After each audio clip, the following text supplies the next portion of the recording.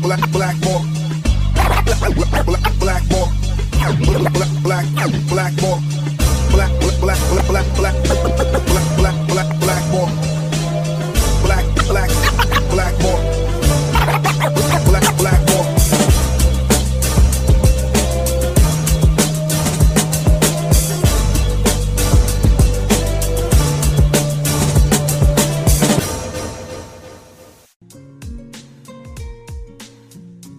What is up, everybody? My name is James D. Fiore, and this is Blackballed.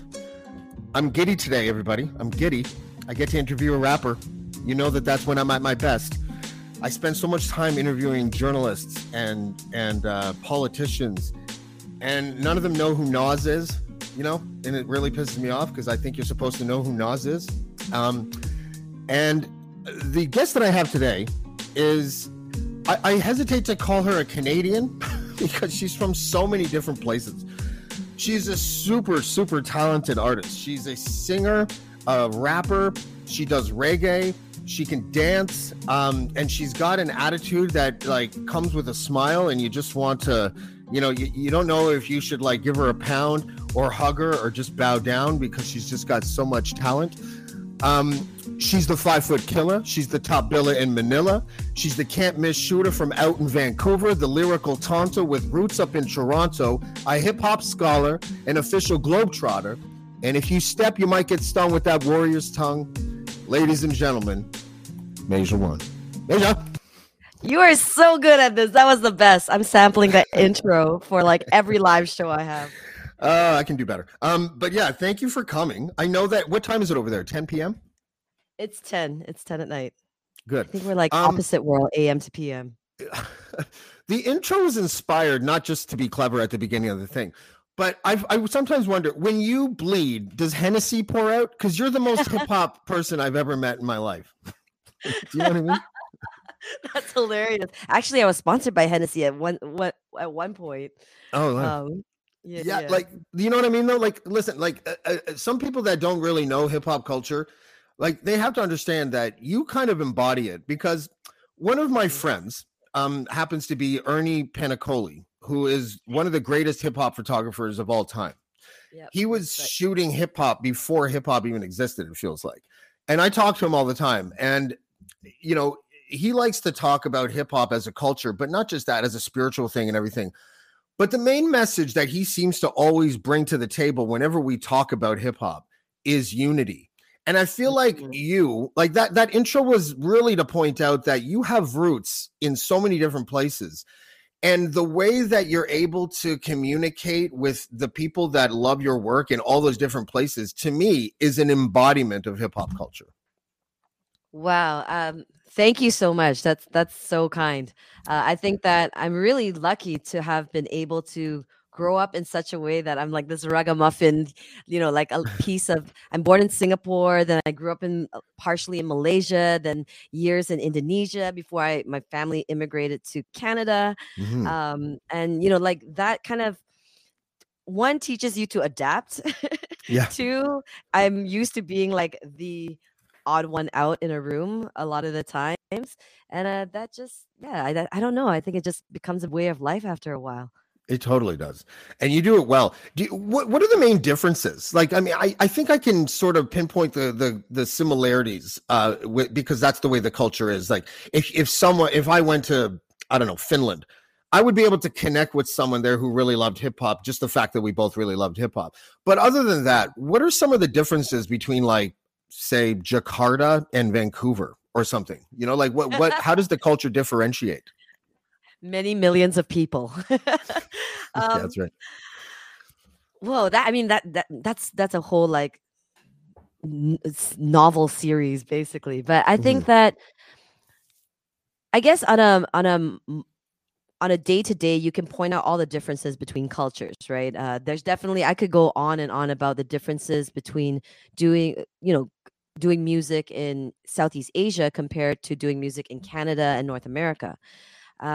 But I think that when you look at a macro level and you start traveling enough, and I've been to like 25 countries now, I think, in terms of with music, that at that level, you start to see the similarities everywhere. Like everything is actually the same. Like I go to Jamaica and I see my homie in Singapore in the face of somebody else, and I'm like, "You remind me just of my homie," and like that feeling where you kind of recognize these different personalities that happen all around the world. So I think that for the sake of selling things and the commodities that we're the way we're marketed to, it helps to put labels and separate things and that kind of thing. But when it really comes down to it, humans are wonderful, disgusting, nasty, great, all of these things across the board, so Yeah. yeah. Yeah, you know what? I wonder how it like impacts your content. Like if you spend enough time somewhere, you're going to be organically influenced. Like you're not going to be like I don't know, maybe you sort of like take something and feel like and flip it in the major one way and then bring it back to the world. But does it impact your content and how people perceive you based on if you've been in Kuala Lumpur for a year, that they can tell that you've been there for a year? Yeah, I mean, I think absolutely. I mean, there's even rivalry between Singapore and Malaysia. And oh, she's a Singaporean artist. No, but her name's Masia. She's Masia Malaysia, like Masia Boleh. Like she must be Malaysian. So, and then when I was in Canada, everyone thought I was Filipino. So, Oh wow. Well, we don't know how to decipher races in Canada. okay, perfect point. Perfect example. Yeah. Right now, I'm dropping this song called "Wait in Vain." It's a great song, by the way. Well, good, amazing track. So much. Yeah. I wrote the song intentionally for it to be a pop track, right? Maybe it's inspired by some reggae and some vibes, but it's a pop song. But when I shopped it to PR and industry in Southeast Asia, everybody told me, Masia, this song is too reggae. I was like, too reggae? What does that even mean? Yeah. It's a pop song. Like Rihanna, Justin Bieber sings over reggae all the time. Like, the Maroon 5. All of these things, but it's not identified in the same way, right? Because you're not necessarily growing up with this music. Your parents didn't play this music, and it's not like seen as old time music. So there's a lot of stereotypes, cliches, ideas around these things. Whether it's reggae is Bob Marley, smoky, right? And as you know, in Singapore and in parts of Southeast Asia, it's a very, very serious crime. So then right. People associate with it. Or it's seen as, I think I've been told this is poor people's music, which I was like, wow, it's the sufferer sound, but I've seen some rich ass people bump into reggae too. It's music for everybody. And so when I reapproached reggae platforms, I'm like, okay, it's too reggae. So I approached reggae platforms and they're like, this song's not reggae enough to be on our platforms. So it lives in this strange universe in between. It can be frustrating, but I'm not mad at it either, but it definitely can be frustrating sometimes. I agree with the reggae platforms. It was written as a pop track, so it's been a kind of a process to kind of educate industry here in Southeast Asia not to be so scared of different genres. If Bedouin Soundclash can make their music, then certainly Masia One can make hers, right? Like, yes. Oh my God, Bedouin Soundclash! It's been so long. Do you remember them?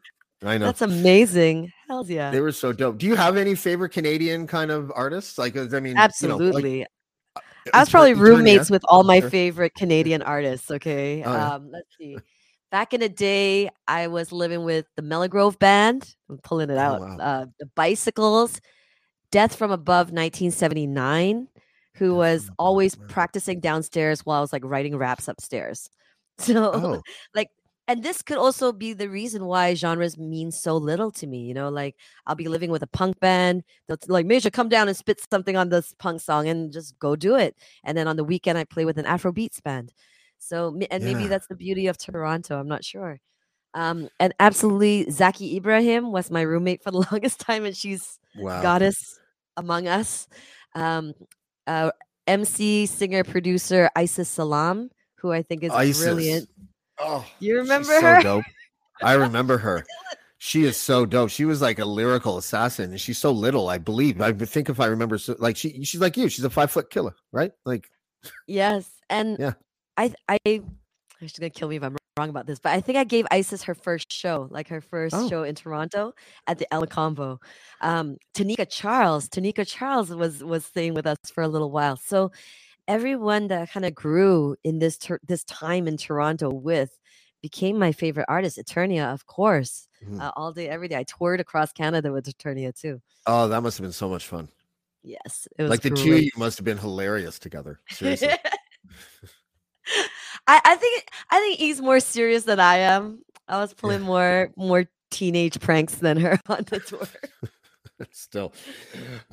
So you're in Kuala Lumpur now. Yes. How long have you been there?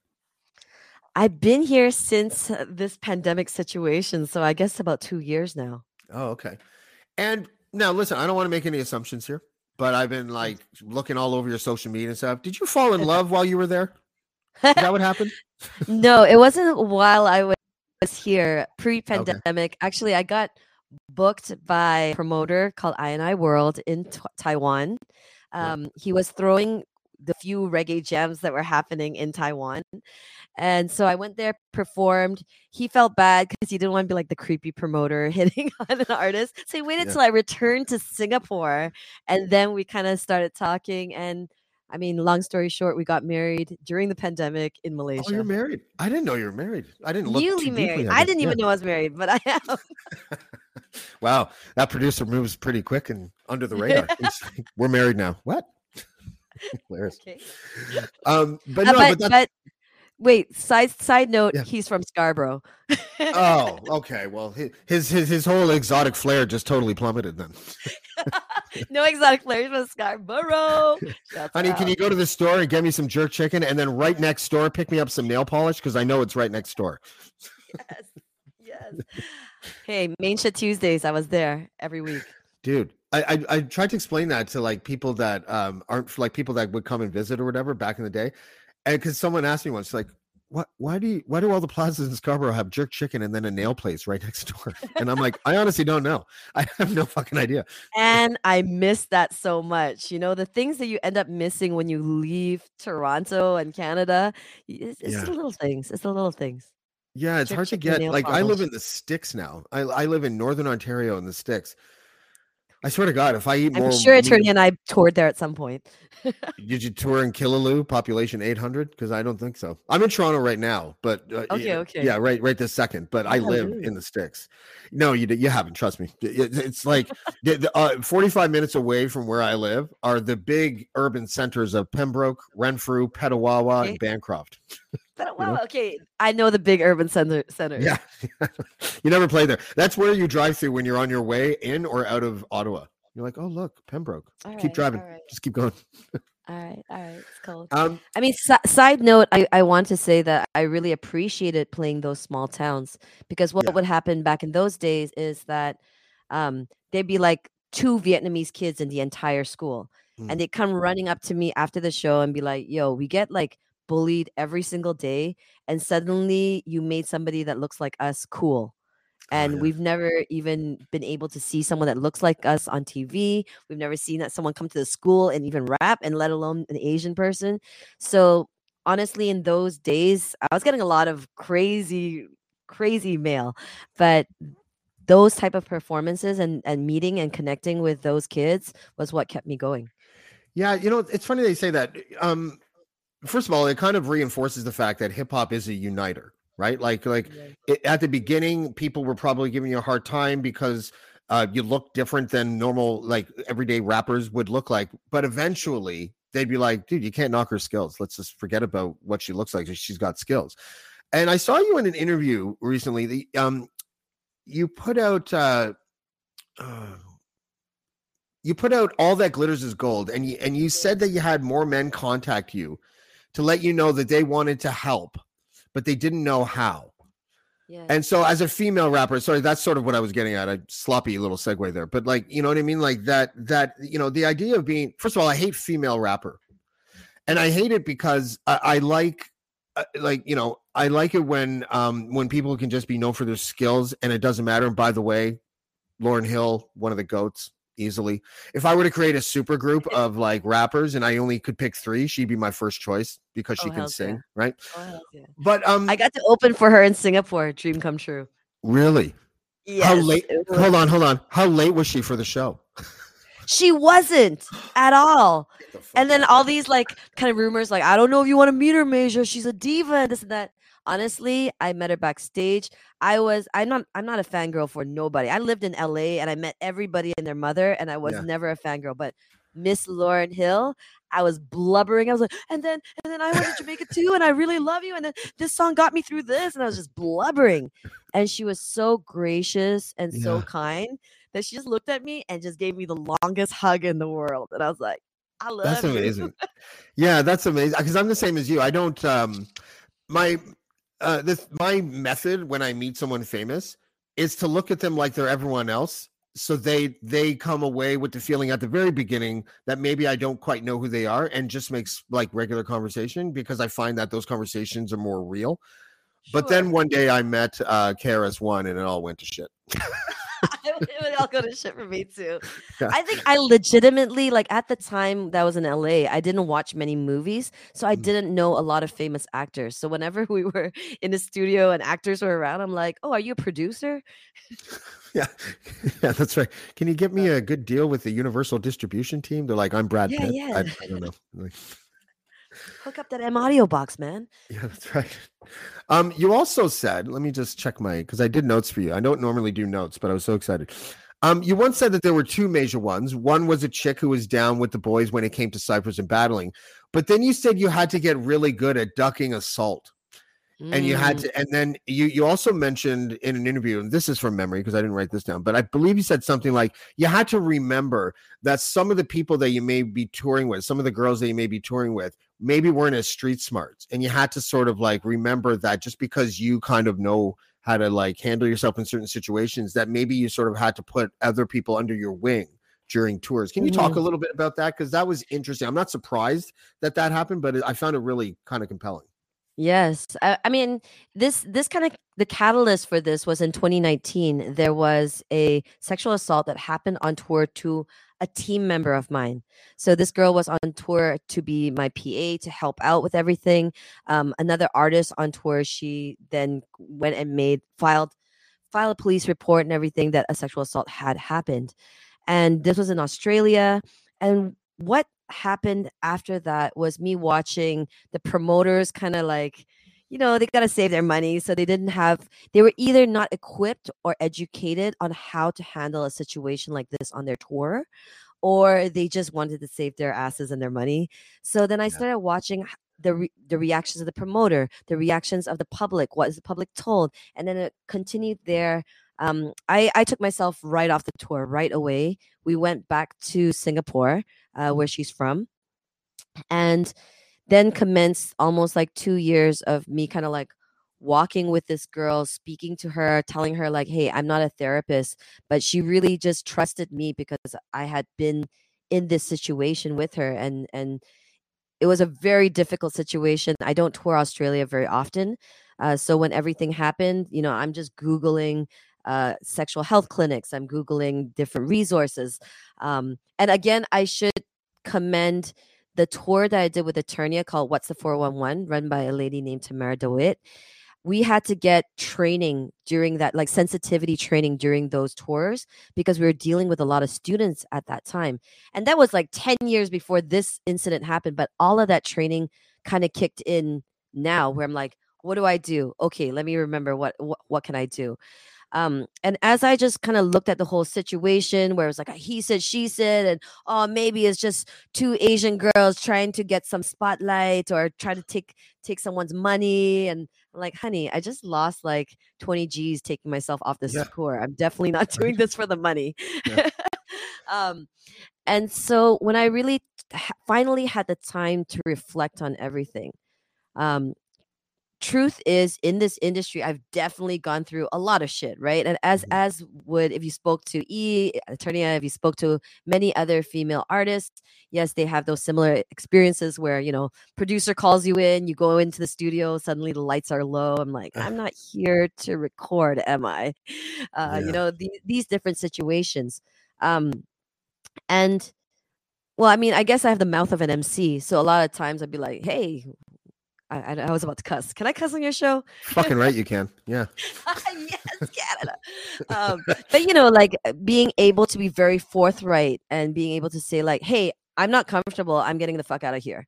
Yeah. And that's not an easy thing to do. It seems like it should be an easy thing to do, but when there's sometimes money, reputations, jobs, associated people riding on the line, it's hard for someone to get out of that situation. And so I thought of all the situations that happened to me over the years, which they're just numerous. And it got to a point where I was so experienced with it that I knew how to crack a joke to make someone, fuck off, Yeah. basically. Yeah. Yeah. Yeah. Um, so when I reflected on it, I saw this girl that was, only like she had been from Singapore. She hadn't really traveled that much. And I'm like, why should a person that came into the music industry wanting to make music, being interested in creativity, have to then learn how to duck rape? Yeah. And just because her personality or someone else's personality is different from mine doesn't mean that they should be put in harm's way. So when I Yeah. saw that, I was just like, yeah, there's something wrong here. Um, I know with cases like this, I don't have much hope for the law and for police to really do anything about it. But what I wanted to encourage is for industry, like other music industry professionals, other creatives, to just have the I was gonna say cojones, but have the vulvas to just Yeah. speak out about these things and to Yeah. be like, Totally. hey, like maybe this is not happening to me, but I'm able to call out that this is happening to somebody else. Well, two things that I thought of when you were talking. One of them was that big ups to your husband because he did it the right way, right? Seriously, right? He Yeah. didn't, he waited for the professional stuff to be aside, Yeah. and then he totally like put his claws in you and dragged you to the altar, right? Yes, absolutely. How did Well, yeah, I'm married. Oh, yeah. That's so funny. But really though, the second thing is that it kind of looks like that situation, and I could be totally off on this, but you're an artist, you're doing your thing for years. That happens. Is that the fold in the page that sort of denotes the next chapter of the professional musician known as Major One? Mm, Because a couple things I'm thinking of. One of them is that girl. You did her such a favor. You walked away from money, you walked away from the tour, and she probably felt protected. And I think that's hugely important. She probably felt respected or something, right? Like just the fact that you would do that. And the second thing is that you like it feels like you went from the artist to sort of the person controlling your own destiny with a situation like that as the jump off. Like you're now like a mother hen rather than just a cog in the machinery of the tour. Do you know what I'm saying? sure, sure. I think that that's a great question, man, because I even have to reflect on that in my own life to say, hey, that did that turn the page? Because after that, I was promoting a lot of events happening, bringing artists from the Caribbean over to Southeast Asia under the Singapore Dub Club. And after that happened, I just stopped doing events altogether. I'm Oh like, wow. the hustle, the stress of being a promoter and contacting everyone and getting the marketing in place and doing all of that. And someone comes along and so much selfishness and hatred commits an act like that, and everything falls apart. And I was gonna say I don't feel like I did her a favor, so to speak, because I would hope that would be like the human thing to do. When somebody Mm. gets hurt in that way, that's just the freaking natural thing to do. Or I would hope that that would be the natural reflex. Um, I feel like I've always been very independent. Starting out in this industry in Toronto, shouts out to Jesse Otaki, when there was no one that kind of Oh, looked like me doing hip hop. I learned very quickly that I had to be independent, right? Like we went into a couple music label offices, and without fail, every single record label told me that I wasn't marketable because basically they had never had a precedent. They hadn't had someone that looked like me that was doing what I was doing that they could compare numbers to. So when I looked at them like, I'm not marketable. Come on, guys. So then from that kind of then on, I just took the road as an independent artist and figured out how to learn how to read contracts and do the whole thing. So in that way, I've always felt very independent. Um, yeah. but you're right. Something does change. It's bigger than hip hop, right? And when that shit happens, you're like, okay, this shit's bigger than hip hop. And I'm a 100%. grown ass woman and I have a position to say something about it. I miss those manifest events. Do they You still know, have Manifesto? Manifesto. Yeah, Jesse. Okay. He was the guy that started that, right? Manifesto. Yeah, absolutely. I Jesse miss and those. Che Katari. Shouts Yeah. out. Yeah, man. Like those were really dope events. Like those were culturally relevant. It wasn't just a stage with a bunch of artists on it doing their thing. Like there was art, there was like, symposiums and conferences and all that kind of stuff. Like I thought it was a really dope project. Well, early on, when I first started, Jesse had the idea that he's like, Major, you should throw events called the M1 Academy. Because artists, you'll get a platform, more people will connect, this type of thing. I'm like, yeah, that sounds great. And I always wanted the M1 Academy to not just be about rappers, right? You want to Mm. connect all the elements of hip hop, the b-boys, the b-girls, the artists, everyone just coming together in a hub and doing their thing. And at the time, Che was the photographer for the event, and he was beginning to kind of spearhead his own cultural stuff. So yeah, when that kind of moved on, I moved away from Canada, and that moved on to be the manifesto. Mhm. And of course, I'm not taking credit for it at all, but I mean, these early days of Toronto really taught us like what we wanted to see happen. Manifesto, that's what I want to see happen, right? Like so, Yeah. yeah, it was a beautiful time in Toronto music for sure. Was that early 2000s? Early, I'd say 2003 to about 2010. Yeah, in that. That was a great time to be in Toronto. I used to live just above Kensington Market at around that time, like Yes. college and Peter kind of thing. And it wasn't uncommon to walk through Kensington Market and see Cardinal shooting a video just randomly, or seeing Absolutely. Socrates shooting a video, like Kensington Market or Eternia shooting a video. Like Yes. Kensington Market was just like the dopest spot for guerrilla videos, right? And Yes. I was wondering the video. I'm sorry, I can't remember the name of it, but the one where you're like being carried on the streets of Toronto. Split second time. The second time, was that all guerrilla, or did you didn't get permits for that shit? Did you? No, it's all guerrilla. I love guerrilla. I love guerrilla shooting so much. Like, And so much better. actually, that kind of, we tried to build a Chinese emperor's chair, and I got all my guy friends to carry me, and they're all cussing me out because it was so heavy. But we actually built it from like a broken bed that we like chopped up and put together. That's the most hip hop thing I've ever heard. Yes, Ever. and I mean, shoot, like it was just amazing how that video came together. It was shot at like Spadina and Queen and College, and is all around that area. Everything was guerrilla for sure. Yeah. Team Ryuku, who were the stuntman in that video, were just doing their thing. They were stunt guys, and they liked the music, so like, yeah, we'll come down and just do some flips and do crazy stuff for your Oh, video. that was dope too. Were they like springing off something, or because they were flying by you, like? Were they going off of like? Were they elevated? There was a trampoline in one scene. I was gonna say, I was like, are these guys just the craziest acrobats of all time, or was there? And that video came out of, there was that era where Jin was rapping on BET. The MC named Jin was rapping on BET. And I was like, this guy's so dope. Everything's going to be amazing for him. And when he signed to Rough Riders, his first song that he put out was like, Speak Chinese. And I was like, oh my God. Like, there was all the stereotypes in the video of like girls in Cheongsams serving tea. And like, I was like, no, Jin, you're just an ill rapper. What happened? And your song had to be speak Chinese, and in the background someone's going chunga chunga chung chung, and I was like, oh, this is the worst. So you can't go from top 5 Dead or Alive There Ain't No Best to Speak Chinese. Yes. I don't know. My youth. So when I wrote the kind of the treatment for Split Second Time, I was like, listen, I want to put every cliche of Asian people into one video. Just to be tongue-in-cheek about it, because that's basically what this Rough Riders video was. Thanks, Jim, for the inspiration.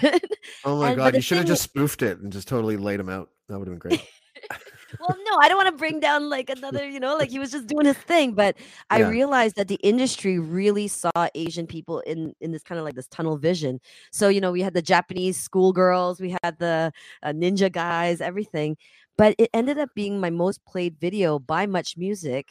And I want to say it was dope, but also because it did have the imagery that was the expectation of Asian people. Yeah, that's interesting. Like, it's almost like the producer would be saying something like, well, it wasn't us that said it. Yeah. We can still do it. I got a lot of angry mail from other like Chinese Canadians. They're like, why would you make all these stereotypes and blah, blah, because they didn't understand it was a tongue-in-cheek video. So yeah. Hi, I'm Steve Yerko. And I'm Tara Sands. Now available from Maji Media is our new podcast, 4Kids Flashback. 4Kids is the company who brought you the English dub of Pokemon in the late 90s and so many other shows like Yu-Gi-Oh!, Shaman King, Teenage Mutant Ninja Turtles, Kirby, the infamous One Piece dub, and so many more. We'll be talking to the people who worked at 4Kids. Actors, directors, writers, editors, producers, engineers, you get the point. And hopefully get the answers to questions both you and I have about the company. I actually worked there as a voice actor on some of the shows. And I was a kid watching the shows and remember way more than Tara does. And thank God for that. Steve is actually a professional storyboard artist, which gives some really unique insights into anime and animation. Subscribe today wherever you get your podcasts. That's the number 4 Kids Flashback. I want to play something, and I hope it's okay. It's something that you put out about a year ago. I want to talk a little bit about what you think about the whole pandemic and stuff. And I don't want to get you in trouble, so I don't need to I don't have any. I don't like whatever your opinion is. I'm totally fine with it. But if you don't mind, I'm just going to play this. I'm just going to play a quick thing of it because I thought it was really interesting.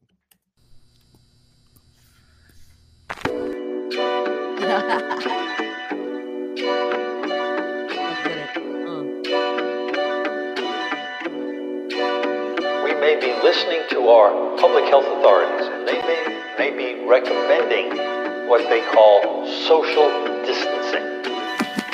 Well, what does that mean? I'm about to break it down to you 3 times a charm, a hat trick. I biggity bounce around the viral township, wild dramatic. No diggity, no I doubt I'm loud like when no Harajuku. Biggity make my way back home, you want some, I want buku. Salute you, namaste, no more handshake like you used to. People isolate, stay home alone and play Sudoku. Told you before and I say it again. No more gathering more than 10, lend a hand and text a friend. The situation changing many times and I'm still counting. Illuminati books are balancing, we ain't accountants. Conspiracy type theories floating around and we allow it cause it's all about the Benjamins dancing for the hour. Come on. If you can move it, then I move it, keep it moving. Come on. If you move it, then we moving by the hour. Come on. If you're moving, then I'm moving, then we moving some more. Watch you moving, all this moving might be. I love this. There's a few reasons why I love it. One is that if you look at the lyrics, you're not actually like saying, fuck all governments for making us stay inside because it's a big conspiracy. You actually go out of your way to sort of say that we just allow these conspiracies, I think if I understood it right, to just sort of foment. And so it would be easy for someone to sort of take that video and just or that track and make it seem like what you're doing is entering the QAnon sphere and saying that like it's all a big hoax and stuff. But that's not really it, is it? No. I mean, I wrote this at a time where in Malaysia, there was, they took it very seriously. There's like armed guards everywhere. I tried to buy oatmeal at the supermarket. There's a guy with a submachine gun at the oatmeal section, and you're like, whoa, well, this is wild right now. And I got to see how quickly things could just change like that. So, I mean, listen, I think at the end of the day, my message is always that I just want people to have a choice. The ability to have choice. So whether that's educating on all things, not letting money be the only influence or the tipping point of things, and just choice, just the power of choice. I think that's my stance. It was tough being in Canada during that. I what I kind of liked about that track actually is that at the very end you have Justin Trudeau talking. You took a sample of Justin Trudeau. That was my producer. That was my producer from Portugal that took a sample. Wow. Well, it was a good, well-placed sample. But yeah, the pandemic. I every time I have an artist on, I ask them this question because I feel like that we're entering a renaissance of music that was born out of the pandemic because people weren't able to sort of move. This album that you have, is that a child of the pandemic? The EP that came out of that, yes, absolutely. And then you have an album coming out in February as well, and your single's coming out, I believe, on Friday, right? Friday. Yeah. Busy, man. Yeah. The Freedom Fades was the EP that came out during the pandemic. I put it out as a face mask that you could scan the music on and then you could play it on Spotify and that kind of thing. Yeah. I mean, I'm trying to make a statement here. I mean, half the people were like, no, screw face masks. Why did you make an album on a face mask? I had people unfollow me because I put an album out as a face mask. I'm like, don't you get the pièce de résistance of this. Anyways, Fall in Montreal. That's what that's what you yeah, just you're not reminded me of. feeling. Oh, yes. But yeah, that whole record was definitely born out of the pandemic. We couldn't leave our houses, so Yeah. next best thing to do is buckle down and get some music done. Oh I my think gosh. that whole period of time is what brought me into like this whole Web3 space and NFTs and that kind of thing. Can you fucking explain to me what a fucking NFT is so that I finally understand? Like I haven't felt this. I haven't felt like this, and someone was like, "Okay, this is what Bitcoin is," and then 10 minutes later, I was like, "Like I don't know what you're talking about." All right. I think it's more the better way to kind of describe it, I think, is I'm just going to share my own experience because I Please. always believe, as my friend Lethal Skill says, there's no faster way to get people interested and get people interested in something than by empowering them by putting money in their pocket. So what Yeah. happened was during this pandemic, I'm like, oh man, we can't gig, we can't whatever. A friend of mine named Vandal, by the way, Vandal. a Toronto MC, Yeah, I know Vandal? who Vandal is. Symbolic Music. Yeah. So I still work with Vandal to this day. He gave me my second show in Toronto, and we still work together today. That's how deep those Toronto ties are. Wow. I haven't heard that name in like 15 years or something. Yeah. Oh my God. So Vandal runs a crypto label called DAO Records Okay. that's trying to reinvent the music industry through Web3 and crypto and NFTs and that kind of thing. So he told me to mint the Freedom Fade songs as an NFT. I'm like, what's an NFT? And then he explained it to me, and I'm like, a digital what? Like, why is anyone going to pay for an MP3 and a JPEG, or a GIF? Yeah. So he explained it to me Bless you. thank you, that you could, buy the Mona Lisa. Oh, you could buy postcards of the Mona Lisa, and that's the equivalent of like right clicking and, saving and stealing a photo off the internet, or saving a song off the internet. But you don't actually have the Mona Lisa. You have a postcard of the Mona Lisa. So only the NFT, which is marked by metadata on the back and shows that it's authentically yours, is your Mona Lisa. You're saying, as the artist, this is what I'm marking as my piece of art. You own the authentic copy, etc. All right. So that's the difference between buying a JPEG and you're buying something more collectible and valuable. So I was like, I have no idea what you're talking about, but let me just do this anyways. So I minted the NFT because it was the first major one NFT. I wanted to keep the price high because it's your first one, That's right. So I released 5 pieces and I priced it at the equivalent of $120 USD. Right. So I'm like, who's buying this JPEG MP3 for 120 USD? Lo and behold, I sell 3. So I was like, oh, this is amazing. I just made $360. And yeah, this is great. But also, in a year's time, the blockchain that this $360 was sold on, the Ethereum, blew up. It got huge. And that same $120 that I charged for the NFT was now worth almost $4,000. What? Wow. So then if Bitcoin crashes, does that mean that that doesn't impact your sales that you've already received, but it would impact future sales? Or future sales? Yeah, absolutely. So you cash in the crypto as soon as the thing is sold? I do. I have a policy of cashing 50% because I do believe it'll keep going. So I take some for the rent, and I let the rest do what it does. Yeah. So I'll anyway, give you $1,000 right now if you can tell me if you can explain Bitcoin to me in less than a minute. In less than what? A minute. Oh God. So I understand. I'm not going to give you the money just in case you're really good at explaining. All I can say is Vandal told us about Bitcoin about like 12 years ago, and all of us were like, okay with your monopoly money. And then 12 years later. Yeah, no, listen, I know that I don't want to get into that because I have no idea how it establishes any value. That's the only thing I don't understand. There's there's a finite amount of mining that you can do in the blockchain, and I just want to jump off a roof. I just like, okay. Okay, but this is, I think, an important point to make, especially for creatives. We're so used to this Web 2 world where it's like quantity, how many followers, how many likes, how many subscribes, how many views, right? You're like, it's quantity. And suddenly, 3 sales of this NFT made me more money than the 20,000 people on my IG. Right. So then suddenly there was a world where it wasn't about quantity, but it was about the few people that really valued what you do and will do. So I thought that was an Can interesting we shift sell of this mindset. podcast in an NFT and then split the dough? You want to do that? Absolutely. I'll help you mint Oh it. my God. If you could just give me mailbox money, I'll just let you do whatever you want. It's like if I can go to my mailbox once a month and get money, then I'll be Any money happy. every day. You can mint anything. Anything's an NFT. Oh, gosh. Can you get me in touch with Vandal, please? There's so many things I want to sell. I want to sell cursing out politicians, like I just want to be able to sell anything. Yeah.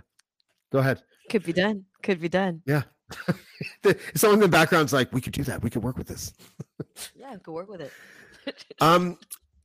Yeah, that's a weird thing for artists that are like, not still teenagers or in their early 20s. Like, we have to play catch up with this technology stuff, don't we?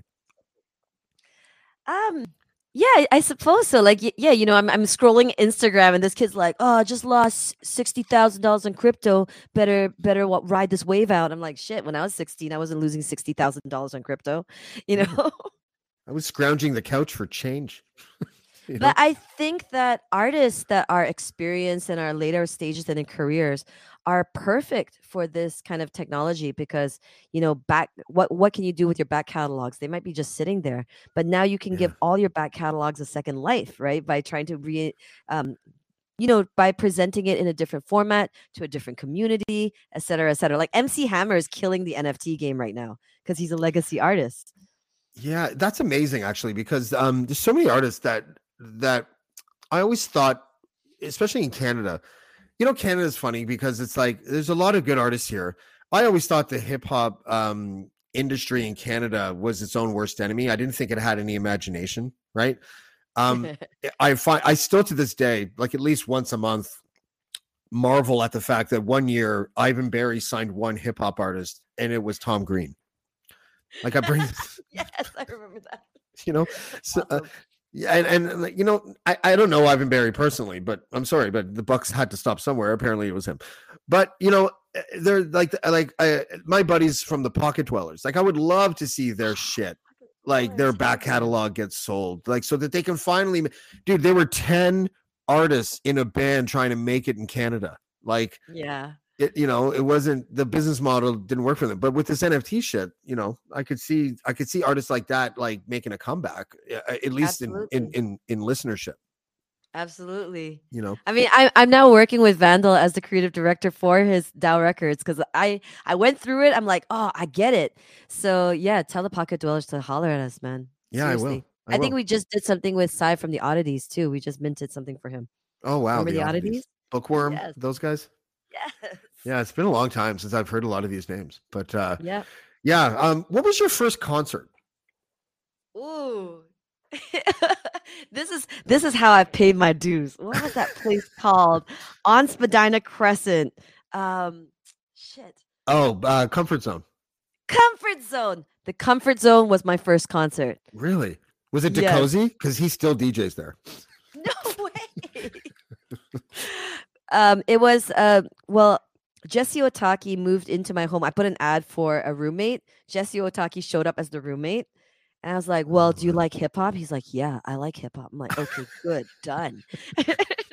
There's no way the conversation sounded like that.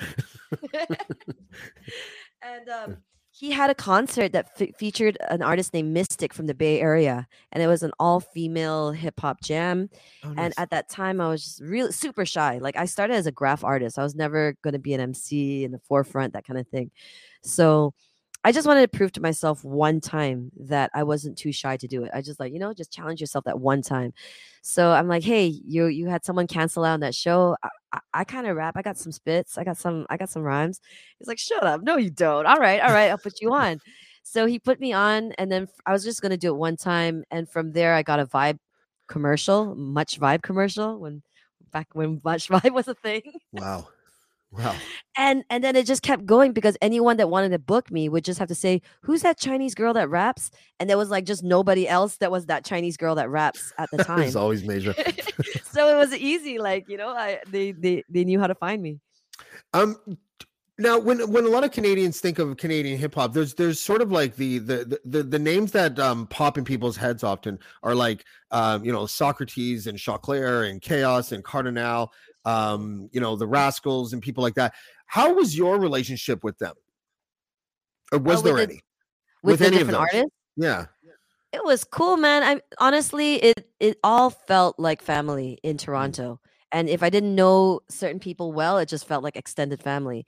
You know, wherever I went, like even when I bumped into Cardi, he just give me this head nod. I'd be like, "Oh, Cardi, head nod." And in those days, um, someone was asking me in Malaysia who to book. At some point, I had mentioned Cardinal Official because I was a huge fan, and then he ended up playing Malaysia at some point too. So there are connections that happen that Yeah. people might not even know that happened. You know, so Didn't you, yeah, didn't you both work with Akon? yes, he worked with Akon. Yeah. But you did too, didn't you? No, I didn't work with Akon, but I worked with a producer named Che Vicious, or Okay. AKA Che Pope, that ended up linking me with a lot of American rappers and that type of thing. And are you like friendly? Like, are you homies with any of the American rappers? Because I always ask people, Canadian rappers, that too. Because I had Classified on, and Classified was talking about how he wouldn't tell me names, and I wasn't going to ask them for him. But at the time, but he was like, "Yeah, most of the American rappers are cool, but they always size you up first." He said, "You get sized up a little bit first when you first go down, and then eventually, when they hear your shit, they become familiar with you and they like you. Then you're like, okay, you know." But was there a sizing up period? I mean, I think there definitely is a sizing up, which I expect for hip hop and for MCs. So I wouldn't expect any less. But in the industry side of it, I would get sized up because people thought that I was like the game's video girl. You know, if I was sitting at the studio and that kind of thing, you know, they come up to me like "Konnichiwa, mommy, Hello Kitty." You know, I'm like "Hello Kitty, motherfucker." So I got a lot of konnichiwas in my time working in the industry in LA, and yeah, so I think the sizing up happened where they figured they had me pegged, and then I just get behind a mic and spit, and people are like, "Whoa, what just happened?" So definitely a lot of confusion. Yeah, it's a tough country to make it in. It's a tough country to put out a single in sometimes, or at least it used to be. Yeah. What I was going to ask before, actually, I want to go back to something, because is the NFT stuff and the sort of like the Web 3.0 thing is what a great smack in the face to labels who are still trying to rip people off via Spotify and things like that, eh? Like, is it a reaction to that, you think? Do you think that's where the innovation came from? 100% it is. Like if you are in kind of Twitter spaces and the spaces where Web3 music is happening, a lot of the time, like a few of the music industry panels I was on, they're like, well, you know, I'm not going to trust a bunch of, you know, computer nerds with my career. I mean, we are music industry professionals. We've been doing this for years and we know what we're doing. So there still is very much is still rooted in the music industry, the traditional music industry. But people that I've worked with in Web3 are music industry professionals for like over 20 years that just got tired of the business model that wasn't being fair to creatives. So it on the blockchain, you can't lie, right? You can see everything there. The transactions that are made, the splits that were decided, who got paid, whether the money made it to them. In the traditional label, right? When you make some money, then maybe you have to wait till like the last quarter and then they'll pay you out in the last quarter. Basically, when you sell anything on Web3, the splits are done automatically and boom, it's in your wallet as soon as it's sold. So there are a lot of things about this model that then kind of does give, some problems to the traditional music industry for sure. Good. I never really had to deal with any like labels when it came to like any like I used to throw events, and sometimes you would get a label guy in there and he'd be like, "You can't have that logo behind stage if we're going to shoot something because we have a sponsor with one of their competitors." And my response was always canned. Fuck off. It's not your stage. Blur it out in post. I don't care. And they would, and you know what they would do? They'd be like, okay, because they knew that they were asking for something that I didn't have to give. And I don't think that they were used to being spoken to in like that. But if you have no leverage with me if I'm the event producer. You really don't. I booked your artist. Therefore anything that you see inside, unless you want to pay the venue something, you can blur it out in post. But now it feels like they don't have an identity anymore, which I fucking love. That's interesting. That's interesting. I mean, there's so many applications of it. Like I run a publishing label here it's based in Singapore called Nusantara Records. Nusantara being the name of Southeast Asia when it was ruled under one sultan, and before it was like, split up into all these different countries: Indonesia, Malaysia, Philippines, that kind of thing. Mm. So I'm kind of trying to represent the Southeast Asian archipelagos, and so we do publishing and placements, sync and licensing and that type of thing. But what I realize is like, when I have songs where I have a song coming out in November, that's a remix of Not All That Glitters Is Gold. It's like, 15 women from around the world that collaborate on it and everything. But when you handle this as a label or as a publisher, it's a nightmare, right? Because you now have to figure out paying out splits for 15 different people, not including the producer, and did everyone get paid, and did it go here, did it go there? So it becomes a unique opportunity to be able to use Web3 tools to be able to make these things a lot more seamless. And I imagine a future where like you could buy my NFT and that gives you a license to do a sync placement for my song for X number of time period. Oh, You know? interesting. Yeah. Like to so I use it think in promo material, or to use it in like short yeah. film maybe, or something like that kind of thing. Absolutely. I mean, to me, the one interesting thing about the Bored Ape Yacht Club whole phenomenon is that when you buy your overpriced, your very expensive NFT from Bored Ape Yacht Club, Yeah. that you own the IP. So that's why Eminem and Snoop can show their Bored Apes in a music video. You could make like your Bored Apes pajamas. You can then now sell that brand. Right, Wow. you own the IP of it. So yeah, there's a lot of interesting experiments happening in the space for sure. So last night, I'm at my cousin's house. My cousin is like this 63-year-old Dutch man. Okay. And he very seriously sits me down because I told him, I told him all the guests that I have on the podcast or whatever. And he sits me down, and he's all serious. And he goes, James, can you give me a quick tutorial on the type of hip hop I should be listening to, because I've never really listened to it before. And so he started off like this.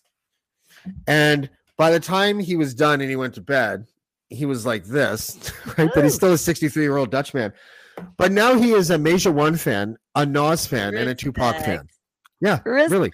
So That's those are the amazing. three that I played from. I played him Nas first because that's my favorite MC, and then I played Dear Mama because I figured that's the kind of Tupac song that maybe he could get down with, and then I played Sure, Warrior's sure. Tongue because I know he likes drums. And so now you're not only you're in his top 5, you're in his top 3. He only knows 3, but still you're in his top 3, and you're beside Tupac and Nas. So there you go. This is Yeah. amazing. I know. This is amazing. But okay, here's even better a story to segue from that. Yeah, So yeah. the beat for Warrior's Tongue was originally for Nas. It was created by Che Pope. I was working in LA at the time. Che was one of the producers on Miseducation of Lauryn Hill. Yeah. He worked with Aftermath. He worked with Kanye. He worked with all the kind of people that we see in the mainstream, right? Mhm. And that beat, he said like, yeah, I think this is a banger. I want to, play it for Nas. And I was like, if I could demo something on this track and it's dope, can you get me on a collabo with Nas? that was the plan. That was the plan. The hard Hey, ask, man. You got to do it. you got to shoot for the stars. You got to try, That's like right. I just figured there's not the likelihood of a Singaporean girl that fell in love with hip hop when she was 8 years old in a like wet market because I found a bootleg Public Enemy tape, and suddenly I was in a room with all the producers that made all my favorite hip hop music, and I was there working. So I'm like, okay, it's now or never, like let me do this shit. So, Um, so that that rep that Nas has of not being a very good beat selector could just be that people scooped the beat away from him before he had the chance to consider it. I'm not sure. I have no comments on that. But after I spit Warrior's Tongue, because Travis, who's also working on the beat, Travis Von Cartier, he was like, just make something anthemic. I'm like, okay, I'm going to make an anthem. It's going to be an anthem. Oh. It's going to be like a And Warriors so anthem. sometimes people get tired of the songs that they created that were anthems. Well, Sometimes they get a little, I don't know. You just get tired of it. You spat it like 1,000 times and everything like that. Are you the same? Like, do you not listen to stuff for like years and years and then listen to it and be like, oh fuck, I love this track? Like, or do you kind of get bored with your own shit like most artists I know do? there's a lot of songs that I probably haven't listened to once it's released. I haven't listened Yeah. to in a long ass time. But with Warrior's Tongue, when it came out, that whole kind of Burning Man ecosystem of DJs Mm. loved it, and it got remixed like 60 times. Oh my God. Um, When I went to, do you mind if I play a little snippet of it? Sure, sure. Yeah, I'm going to get dinged, but I have won every single challenge from Facebook and Google when I put shit up that when I interview Classified or Shad or whoever, and I put up their music, I always get dinged, and I'm always like, fuck this. I put on my glasses and I'm going to challenge this shit, and I always win because they're like, is it because it's yours or whatever, or other? And I click other, and I'm like, the artist that I had on as a guest, it was their music, and I submit this should be viewed as a promotional opportunity given the upcoming album release or the upcoming tour. Bam, and then like 10 minutes later, they're like, "You're right, we unmuted it." Right, so Absolutely. I'm gonna play that because this is how I introduce some people in my audience, because I don't really have a hip hop audience, to be honest with you. I do when I interview rappers, but I'm sort of like in every kind of guest guy. Like I'll interview like politicians and journalists and rappers and comedians and whatever, right? So when I introduced people to this song, it's been like 20 people over the last 5 days. Everyone's just like, holy fuck, I'm like such a major one fan. If you have an analytics guy, they're going to see a lot more activity out of Toronto in the next like for the last week or whatever. That's amazing. Yeah. Actually, the remix of that song just got placed on a Canadian show called Fakes that was made by CBC Gems. So I'm like, whoa, like so many years after. But I'll tell you the biggest story around that song was that when that Burning Man community kind of got interested in this song and they kept remixing it, I was just like, I saw a Ronnie Size remix. Ronnie Size remixed it. I was like, holy Ronnie Size remix. That's amazing. Yeah. I was sitting on like a glowing snail and I was like listening to like these giant things in Burning Man. Wait, I'm sorry. You were sitting on what? A glowing snail. Oh, Burning Man, they're building like crazy. I thought you just had one in your house. So I was like, Jesus Christ, this woman is fucking They're just crazy sculptures and everything moving at Burning Man. And I was hearing all these different remixes of my song. And I was like, this is mad. So a producer that I don't even know my like legal rights around this thing, but a producer named Bass Nectar basically picked up the song and said, hey, Masia, I love this song. I can't live without it. We need to sample it for an upcoming indie album that I have. The song's called Speaker Box, but we're not going to say that you're a featured artist on the song because it's kind of like just sampling a song. Like if I sampled Aretha Franklin, I wouldn't say featuring Aretha Franklin, right? So fair enough. I'm like, okay, I guess sounds legit. He's like, I'm just using a tiny piece of it. I'm like, all right, cool. I made the mistake. I had just moved to Singapore and I was feeling very, very lonely. I was away from my resources. I was starting from scratch all over again. And suddenly there was this producer that came in that was just like, yeah, I can't do without you this song. You have to let me sample this, blah, blah, blah. So I signed a bad deal. And that was my own fault. I should have had representation. I should have had someone look at it. But I signed a bad deal. So from there, the song went on his indie album. But a couple of years later, a friend called me from Times Square, New York. And she's like, why is your voice coming out of every speaker in New York Times Square right now? And I was like, you racist. You just think all Asian girls sound the same. And she's like, no, it's definitely you. So she holds it up. And I was just like, oh, shit, it's Warrior's Tongue. Why would they be playing Warrior's Tongue in every speaker out of Times Square? Turns out that the song that he had made got picked up for the official trailer song for Fast and Furious 8. And Fast and Furious 8, of course, has the budget to debut their movie and their movie trailer in every speaker in Times Square. So my voice was going off in Times Square. But I hadn't even been made known that, this song had gone on to be the trailer song and soundtrack of Fast and Furious. So needless to say, like, when this all went down, I was like, okay, well, I got screwed, I didn't make very much off of the whole deal. I signed a bad deal. It went on to be in like Asphalt and these video games and everything that has to do with Fast and Furious 8. You need to contact the Rolling Stones lawyer who fucked over the Verve, remember? Ooh, you remember that? So the Verve sampled for Bittersweet Symphony, they sampled the violin, but they apparently cleared it all first. And there's two things that are really awful about this story is that one, it was the Verve's only hit, and the Rolling Stones ended up taking all of their money. And because they said that they used too much of the sample, but the kicker is that violin sample that they used, was not even a Rolling Stone instrument being played. It was just something that they happened to have as part of their catalog that they didn't even release, that was done by another artist that they just happened to like own because they possessed it. And it was just like, oh fuck. And the Verve's lead singer was like an addict and everything, and then that happened and he's like, oh my god. And so you're kind of the Rolling Stones in this situation, but in a way that like is legitimately like, that's fucking awful. Like so did they just take the whole hook? Yeah, it's not a small sample. The entire hook, the whole with the little guns come on, I wanna bust guns, like the full stretch of it. Well, so anyways, go ahead, please. Then years after that, I was like, okay, well, I kind of like, live and learn. Let me do publishing so I make sure nobody else gets screwed over like that. Like I try to advise artists all the time now, and then live and learn. But years later, he's now facing a statutory rape charge. Multiple statutory rape charge. And what happened from there? So they're still going to court through it. They're still proving it, whatever, going through the court cases.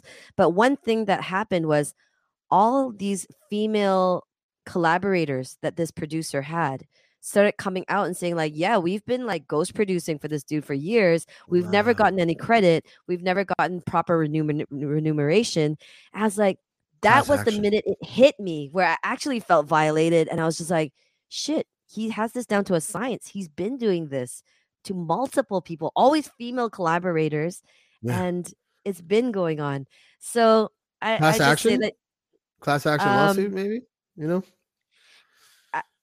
I don't know. I've let several lawyers take a look at it, and they're just like, you're shit out of luck. Fuck. Now you got to deal with lawyers. Like, this person knows what they were doing. Basically, is what I got. So from if someone's listening to lawyers, this, yeah, I think I need to like holler at Celine Dion's lawyer or something and just make it happen. Exactly. Okay, listen, we're gonna play it and then come back, and then I'm gonna let you be because I know you're probably really busy, but I think there's another show coming up here. But just this is what started it all, isn't it? This is like your breakout, right?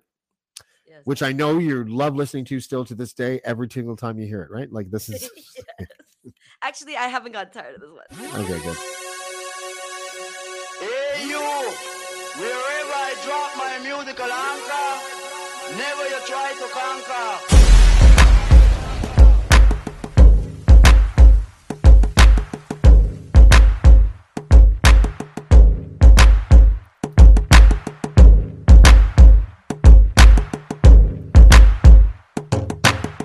With the little guns, come on, I wanna bust guns on the run when I come with the warrior song. Got my back to the sun when I rise, and the one chosen for the day proud. I'm the warrior song. With the little guns, come on, I wanna bust guns on the run when I come with the warrior song. Got my back to the sun when I rise, and the one chosen for the day proud. I'm the warrior song.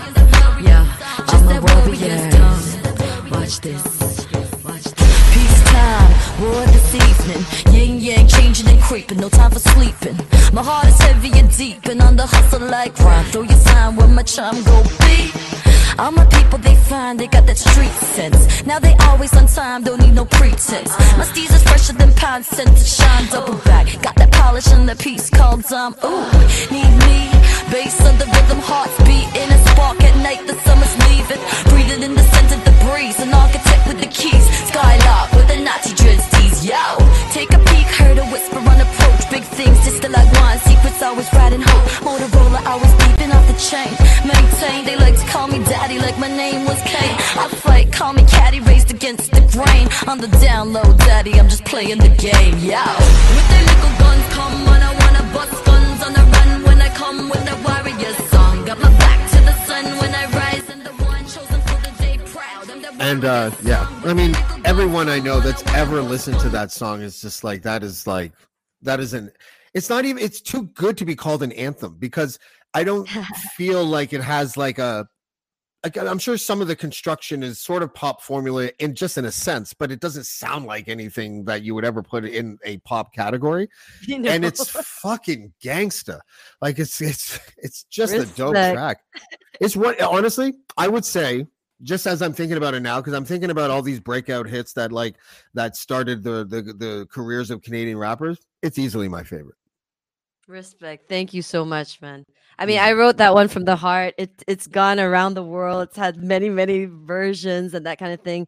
Mm. And I think it really is how I feel, when people meet me and I'm like 5 foot nothing, but a warrior spirit. I just wanted to make a song that made people walk into work, even if your work going into like your cubicle, that you just feel big and bad when you walk up and you're like, Yeah, you feel that's brave right. about life. That's right. 5 foot killer through Manila like Pacquiao, right? Like, isn't that how it says? Something like that? Yeah. And the Yeah. video was shot in Manila in a hood called Tondor. So shout And out to all was my it people in Tondor. was it guerrilla shooting there too?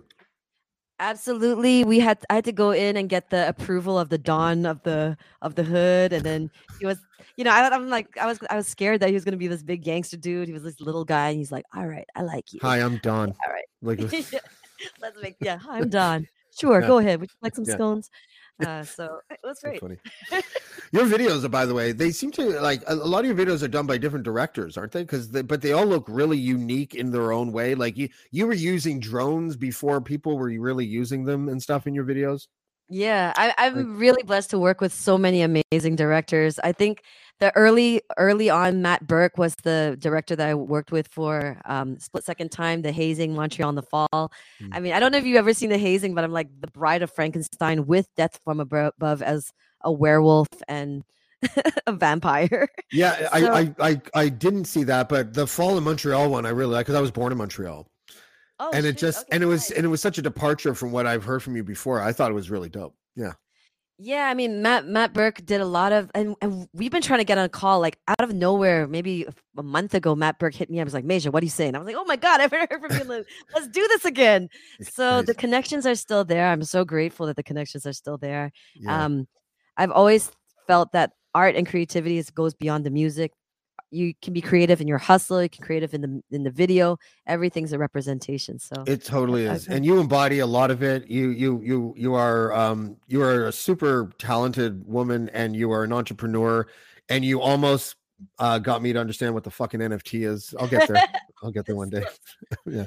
Is there anything that you want to play? I know you got your single coming out, and then you got an album coming out soon. Then you got something else coming out, like a video or something next month. Can you just do the rundown? Talk about whatever you want, and yeah, let us know what you're doing. All right. So this Friday, I'm a little underslept right now. This Friday, I have a new single dropping called "Wait in Vain." It was written during the pandemic when I was feeling kind of down, and this beat from Canadian producer Kevin Perkins really just changed my mood. So it's just a chill song, and I hope that it did for me. This rhythm and this vibe do for you what it did for me, which is just put you in a good place, in a chill place, in a vibey place. Other than that, I have a Jamaican jerk marinade out here called Suka Suka sauce. What?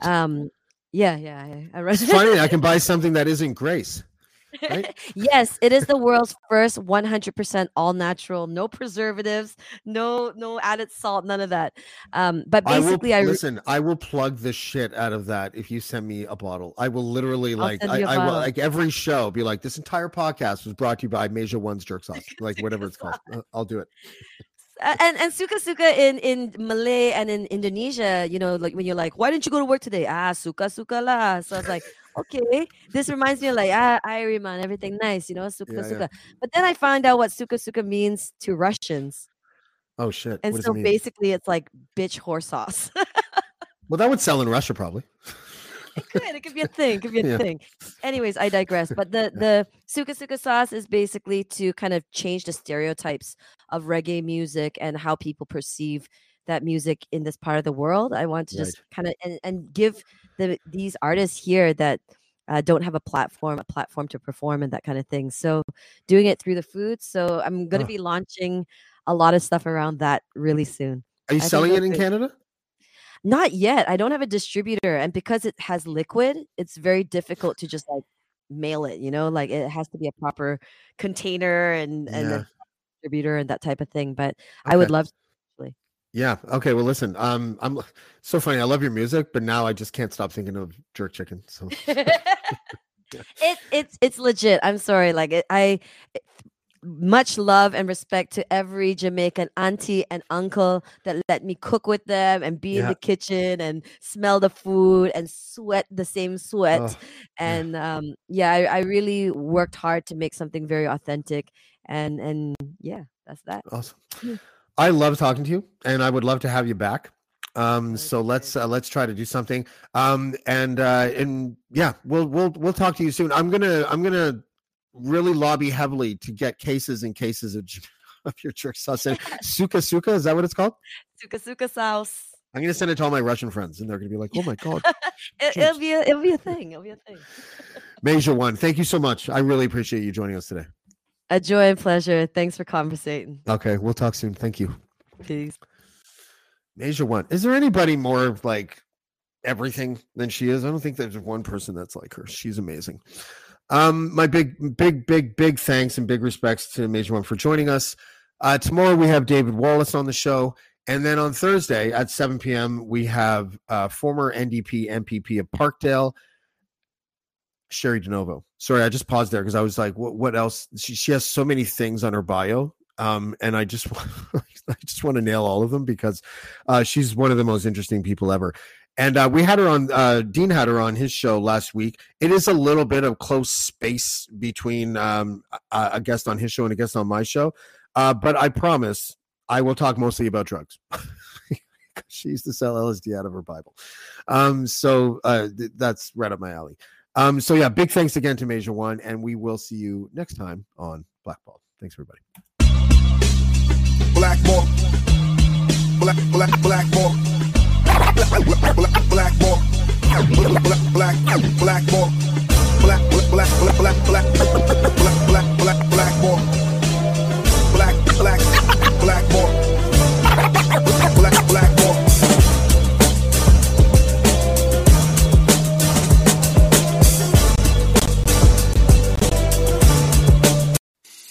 I'm Matt Kundle, host of the Sound Off Podcast, the show about podcast and broadcast.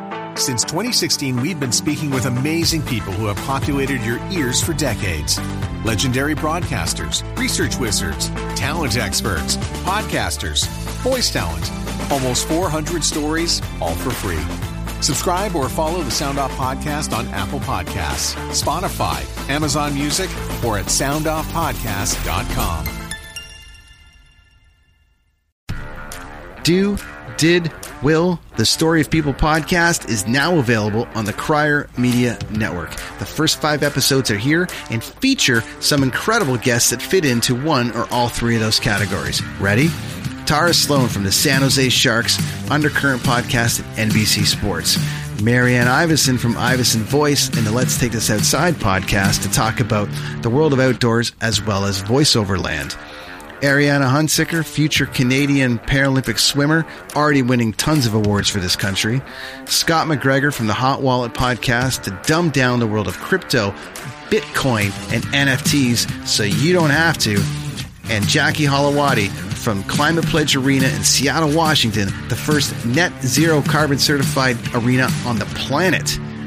Wherever you get your pods, wherever you watch your pods, and on the Crier Media Network.